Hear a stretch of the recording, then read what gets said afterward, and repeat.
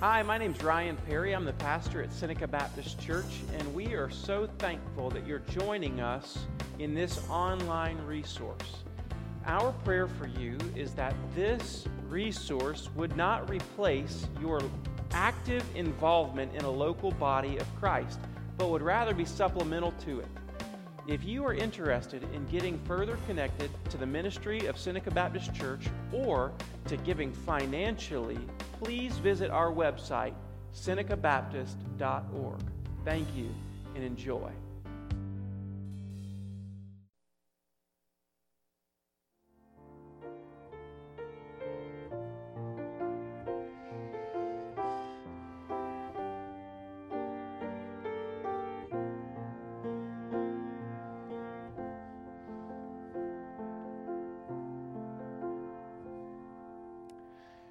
So, Miss Sue, I was looking for you, and I said Miss Sue Duncan, and I meant Miss Sue McLean. Please forgive me, Miss Sue. I'm so sorry. Miss Sue McLean is having surgery. I sat down, and it came to me. So thank you.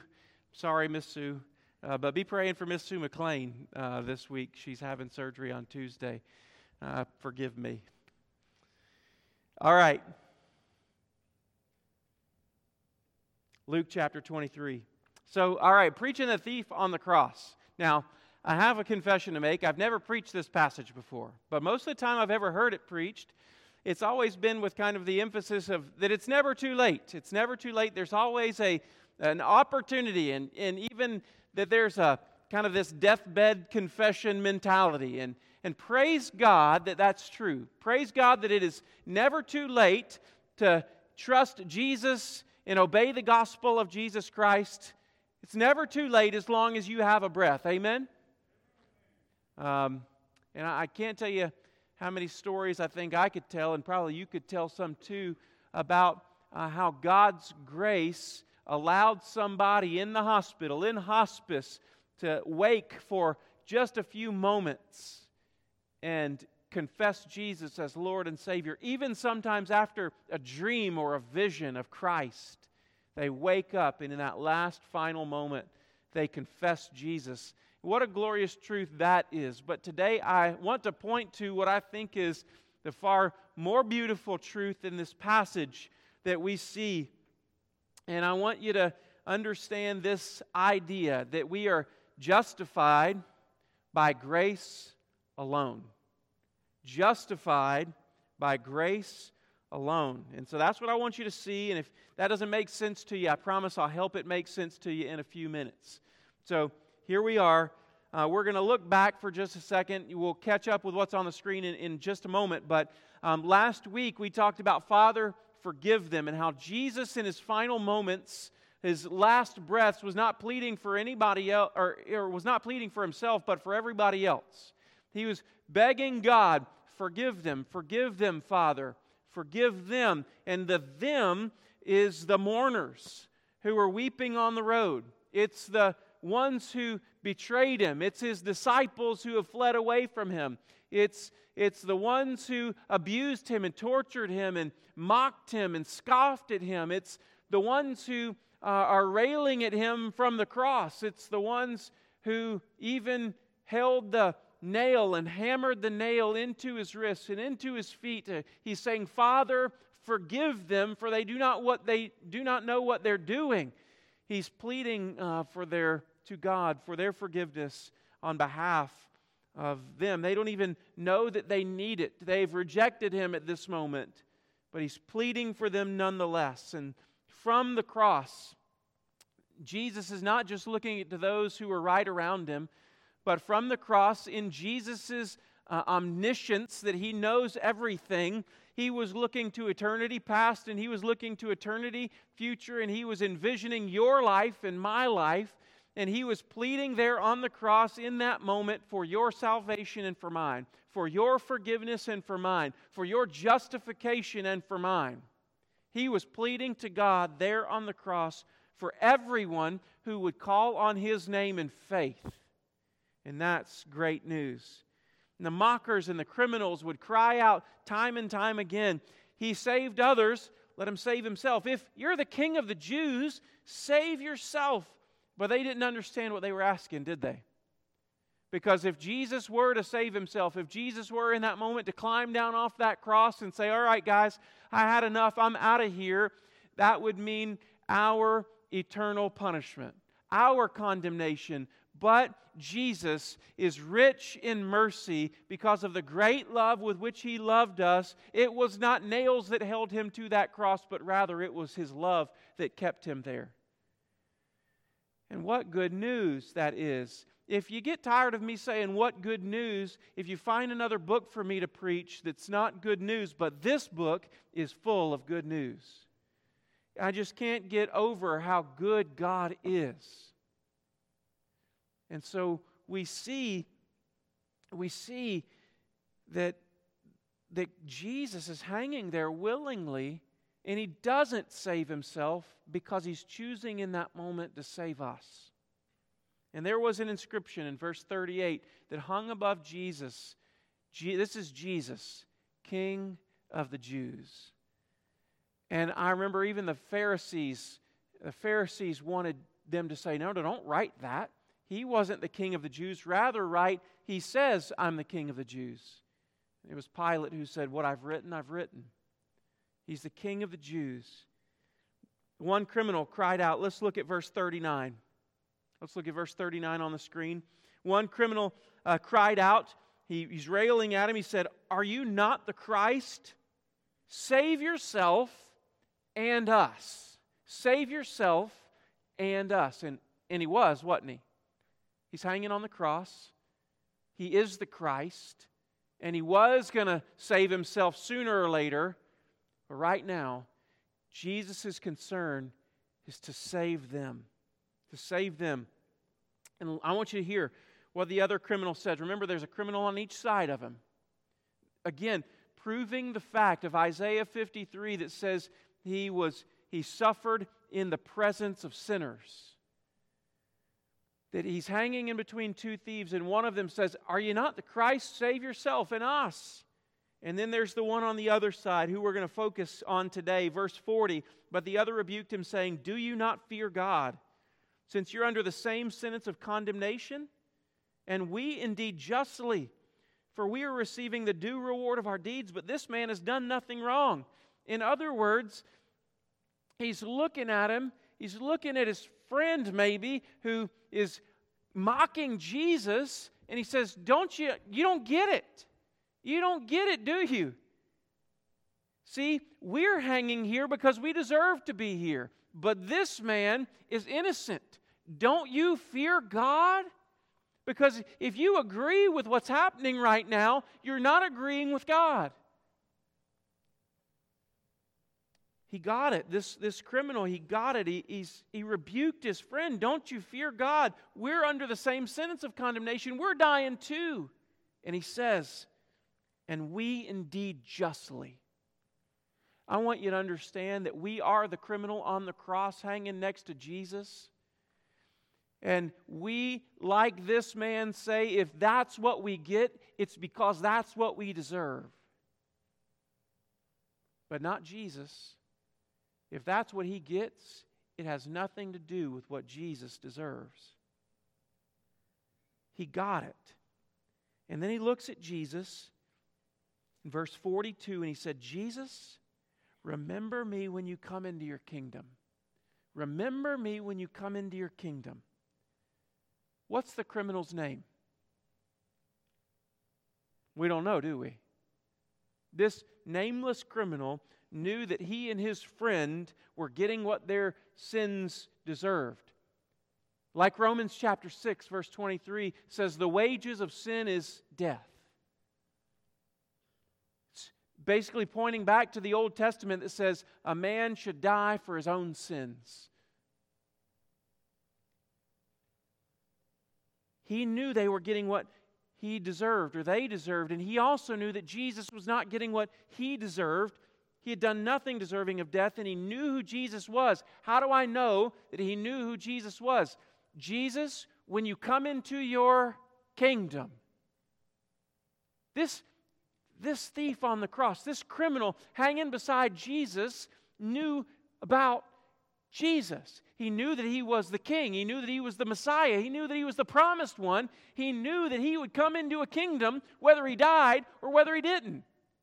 He knew. He got it.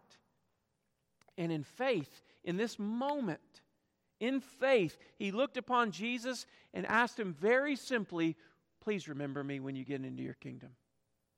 When you ascend your throne of grace and mercy, would you please remember me there before the Father? What do you think the crowd's thinking? The criminal cries out, remember me in your kingdom. The crowd surrounding him, good luck, buddy. Yeah, that's going to be a long shot for you, bud. This is the definition of what Catholics call a Hail Mary right here. Football, you're a football fan? It's that last minute, throw it as far as you can and cross your fingers and hope that somebody with your same jersey on catches it. It's a long shot.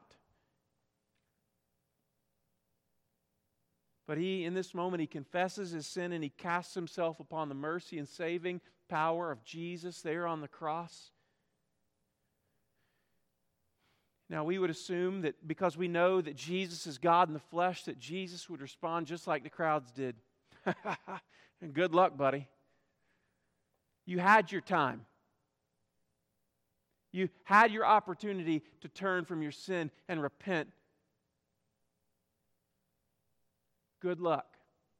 But Jesus didn't respond like everybody expected Him to. Aren't you glad that Jesus doesn't respond like He should to us? Truly, I say to you, Jesus says, truly I say to you, today you will be with me in paradise. Truly I say to you, today, He says to the thief on the cross. And I just imagine the gaze of Jesus looking upon the criminal being crucified next to Him, gazes deeply at Him and says, one thing I can make a promise about. Truly I say to you, it's where the King James Version says, verily, verily, I say unto you.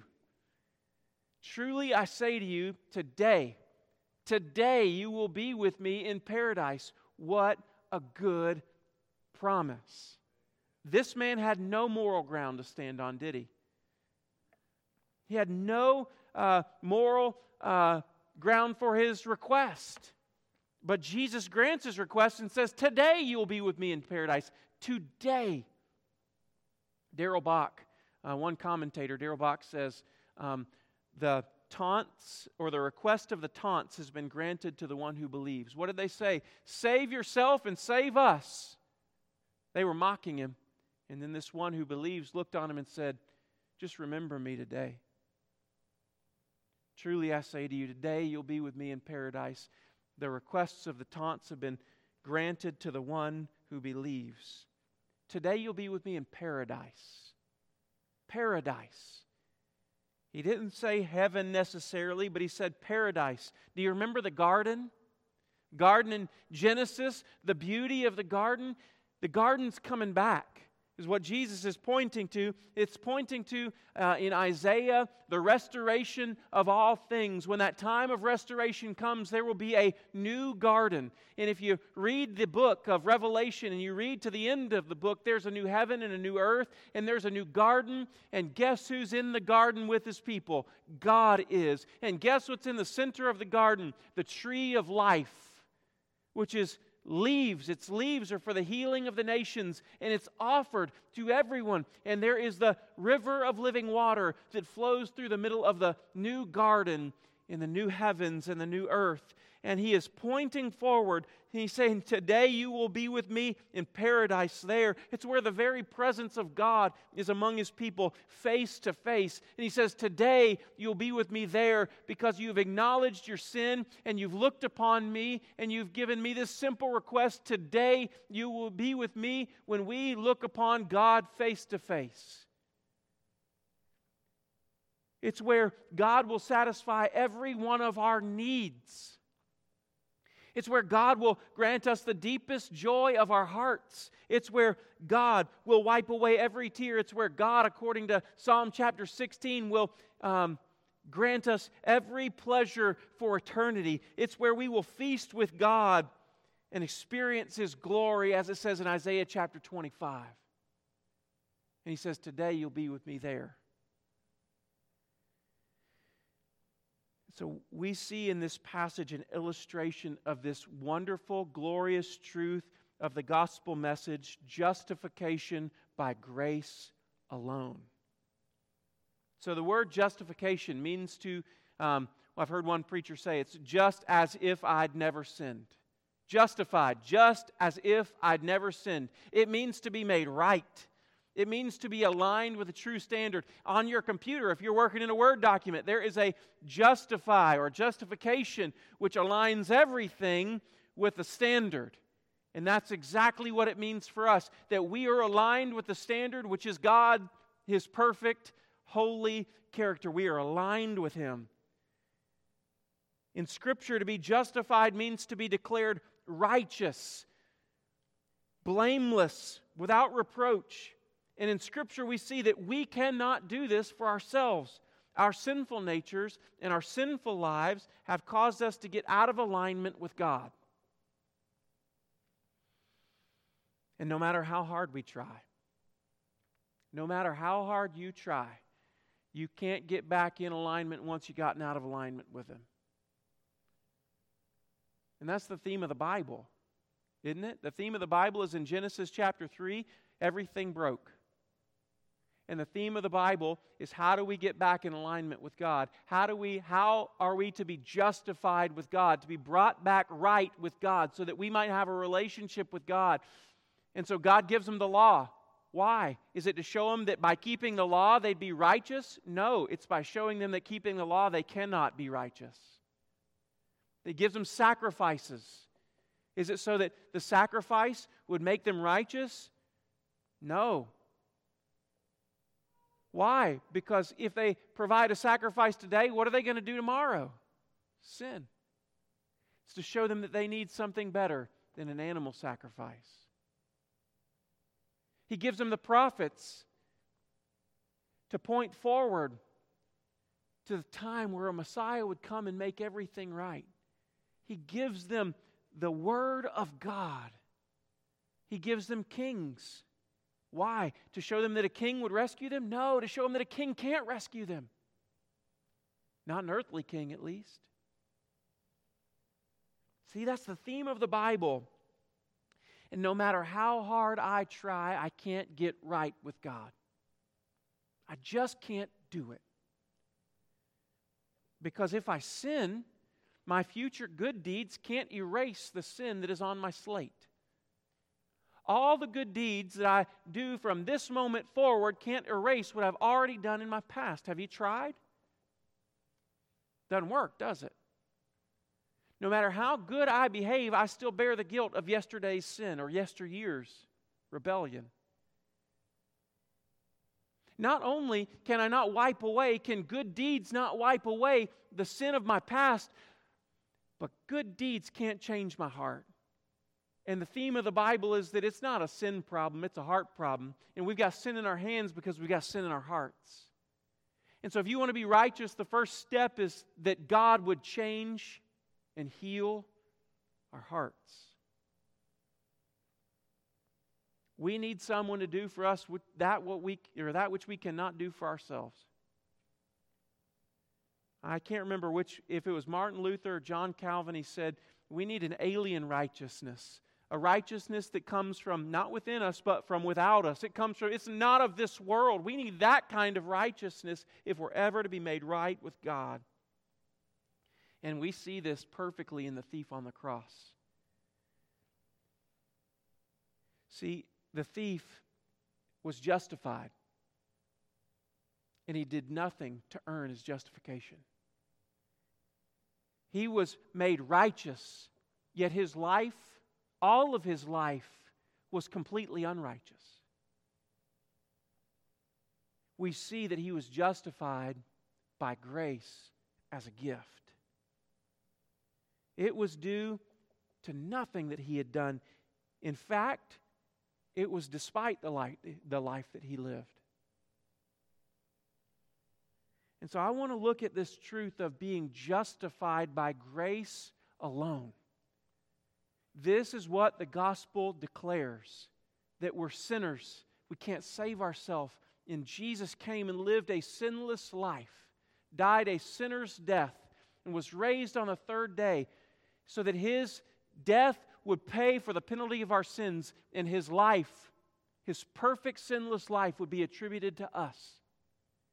That in the great exchange of the gospel, I give Him my sins and He gives me His righteousness. 2 Corinthians 5:21 says, God made Him who knew no sin to be sin for us, so that in Him we might become the righteousness of God. The great exchange.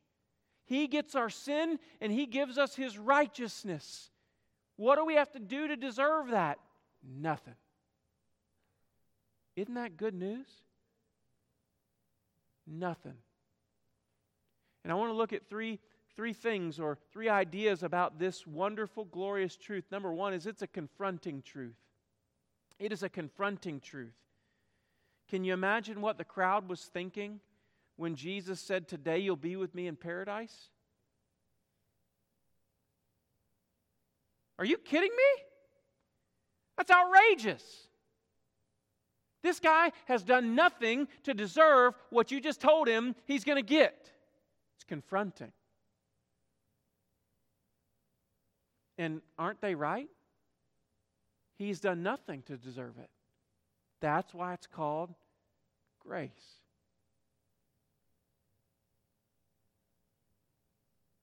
I mean, you see this all through the Bible. The Bible kind of reveals this through parables and stories. You think of the story or the parable of the prodigal son. We see the younger son run away and squander all of his life on scandalous living, but the older brother, he stays at home and he obeys and he does what's right and he does what's good. And when the younger son finally comes back home to the father's house, the father runs out and restores him fully to sonship. And the older brother says, "What are you doing? Dad, do you not understand that he squandered everything that you gave him? And now you're welcoming him back in? Do you understand what this is going to cost you?" I do. And I'm welcoming him back nonetheless. Listen, I've been in your house my entire life. I've obeyed all the rules. I've worked really hard for you. And you hadn't even given me a goat. But he's getting the fat calf. It's not fair. It's confronting. It confronts us in our pride. It confronts our culture, because our culture kind of says you got to do good and try hard and be good, and if you are good and try hard, God helps those who help themselves. But what we see in this passage is that God helped somebody who could not in this moment help themselves. He could do nothing for himself, yet God intervened in this man's life to do something for him that he couldn't do.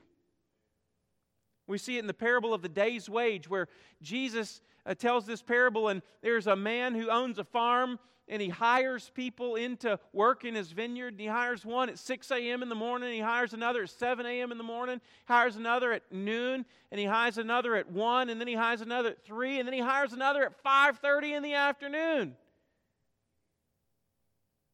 And at the end, he lines them all up, and he says, "All right, get ready for your pay."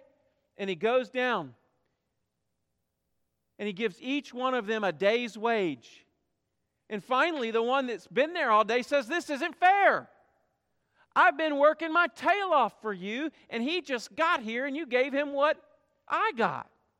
It's not fair." God says, "I know it's not fair. It's grace. It's grace."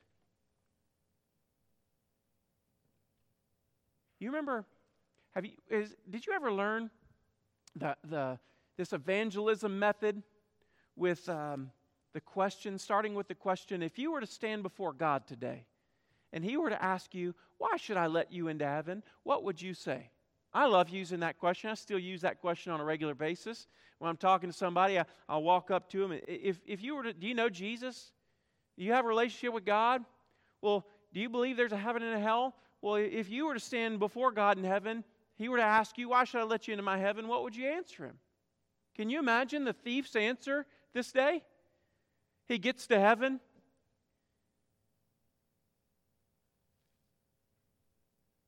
What's he going to say? Now, here's the thing. This is why it's confronting. This is why it's confronting.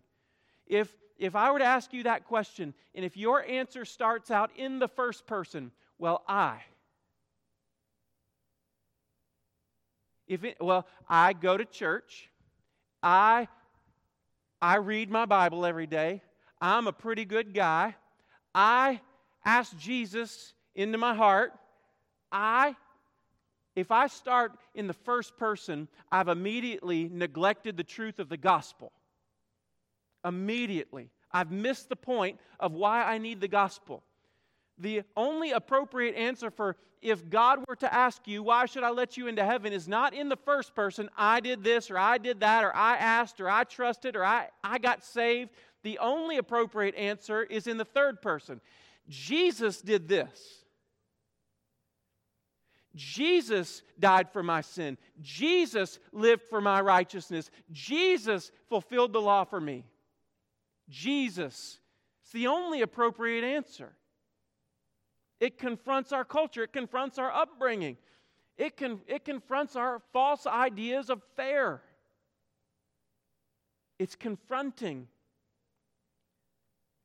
Let's just be honest. If I believe that I'm going to get into heaven because of I whatever, that's either going to lead you to two things. Number one, it's going to lead you to despair. Because if you think it's up to you and how good you can be and then let me tell you the truth, I is always going to fall short. I is always going to mess up. I is never going to reach the mark. It's either going to lead you to despair or it's going to lead you to pride. Where we look down our noses at other people because and they can't because I did. It's like the parable of the Pharisee and the tax collector, where the Pharisee strolls up into the temple and he raises his hand and lifts his eyes to heaven and he said, "Oh God, thank you that I'm not like that tax collector over there. Because I do this, I tithe, I go to temple, I do all these things every day. Thank you that I'm not like him." And then the tax collector can't even lift his eyes. He stands way far off in the back and he beats his chest and he says, "Oh God, have mercy on me, a sinner." Jesus says, which one of these is going to go down to his house justified? He says, Jesus answers his own question. He says, I tell you the truth, it's the second one. Second one's going to go justified to his house. Why? Because we are justified not by works, but by grace alone. It is a confronting message. Truth. It's confronting. It confronts my pride, but it's also a comforting truth. It's a comforting truth. Go back to the question. The thief comes to heaven, and person at the pearly gates says to the thief, So, how'd you get here? And the thief goes, I don't know. What do you mean you don't know? I don't know. Okay, well, let's ask you a few questions. What church are you a member of? Right? When were you baptized? And the guy's like, I wasn't a member of any church. I was never baptized. Guy standing at the front gate goes, give me a minute. Let me go get my supervisor angel over here. Need some help.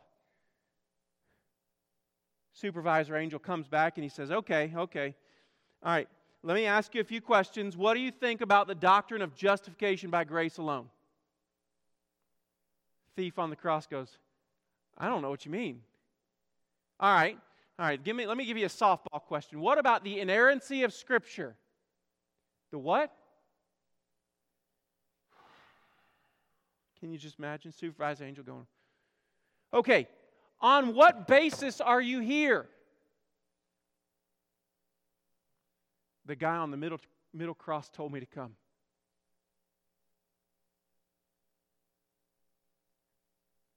That's our basis. Don't ever forget, that's our basis.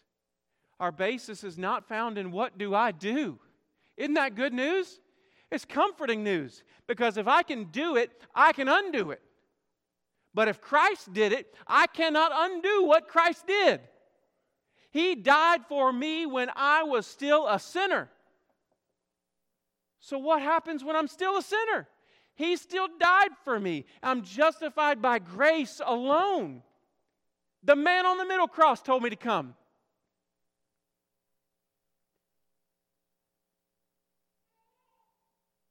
If my answer begins with I, it's going to lead to despair or pride. But if when my answer is He did it. On my good days, it won't lead me to pride because my good days didn't get me there. His grace did. This is such a comforting truth. And on my bad days, guess what? It's still His grace alone. See, for many of us, this beautiful truth, if we're not careful, we have the tendency to go back to, even after trusting Jesus' sufficient work on the cross, we have the tendency to go backward and to live in the first person. All right, I know that He died for me, but now I've got to do, and I've got to please Him, and I've got to live for Him. Now, those things are true, but I don't do them for salvation, but I do them from salvation. I don't do them so that I'd be justified. I do them because Christ has already justified me by grace alone.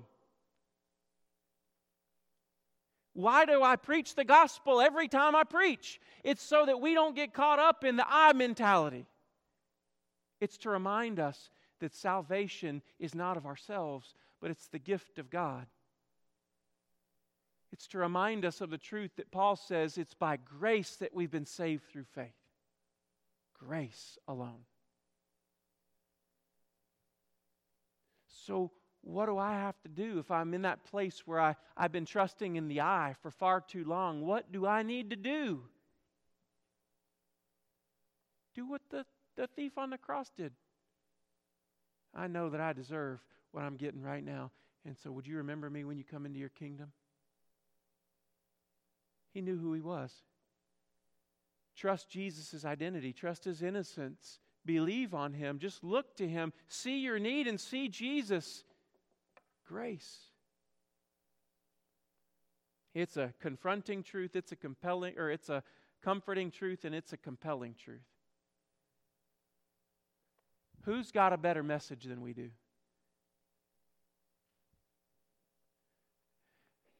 Ain't nobody has a message like the message of the cross. This message that we are justified by grace alone, that we're saved by no merit of our own, but only by the merits of Christ, that message should compel us. Do you remember? Paul says, the love of Christ constrains me, it compels me. It should compel us to go and tell people about the great news of grace alone. It should compel us to tell our friends and our neighbors and our family that Jesus alone saves. It's not unloving to be so narrow-minded. In fact, being compelled by the gospel out is the most loving thing that we can do.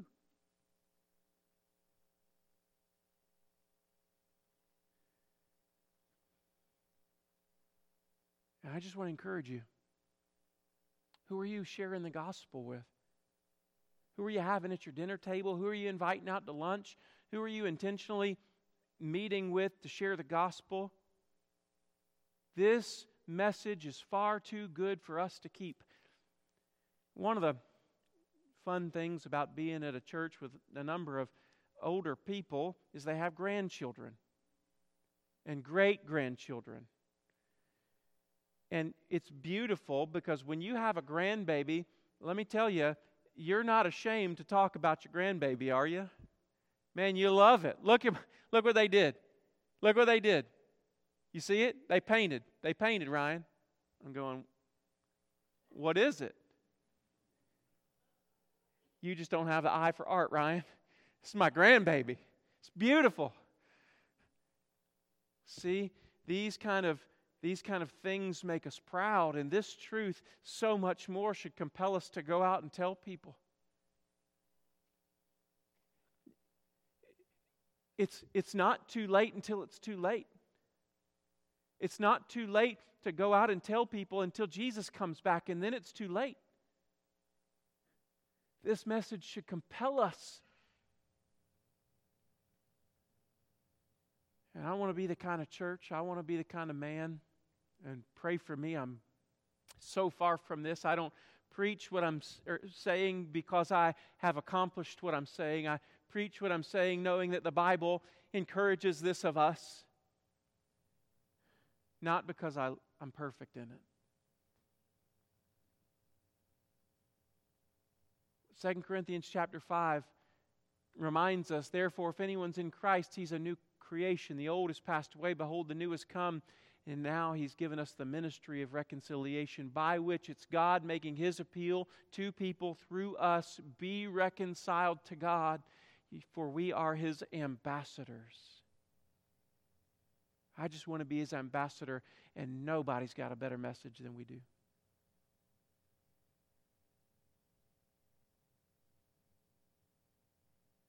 Would you stand with me? We're going to close our time of preaching and come to a moment of response. And if you'd like to respond in some way, you'd like to trust Jesus. Maybe you've been trusting I instead of trusting Him, that your answer's always been I, and today you recognize that that is no basis to stand before the throne of grace, but only God's grace shown to us through Jesus. That's our only merit. And so today, if you'd like to trust Jesus, if you're interested in joining Seneca Baptist Church and you want more information about that, I'd love to sit with you for a minute. If there's something in your life I can pray for you about, I'd love to pray with you. But let's not miss an opportunity to respond. Let's pray.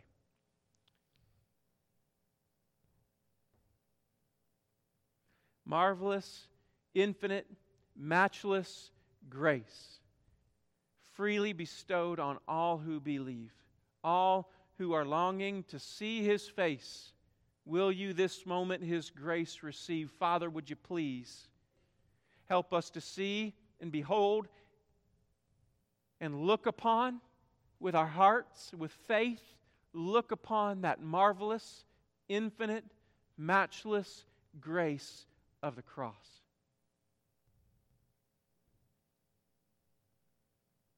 To consume it, to be consumed by it, and that we would take that grace into our hearts by faith, that we would look upon the man on the middle cross just like the thief did and say, He told me to come. It's because of Him.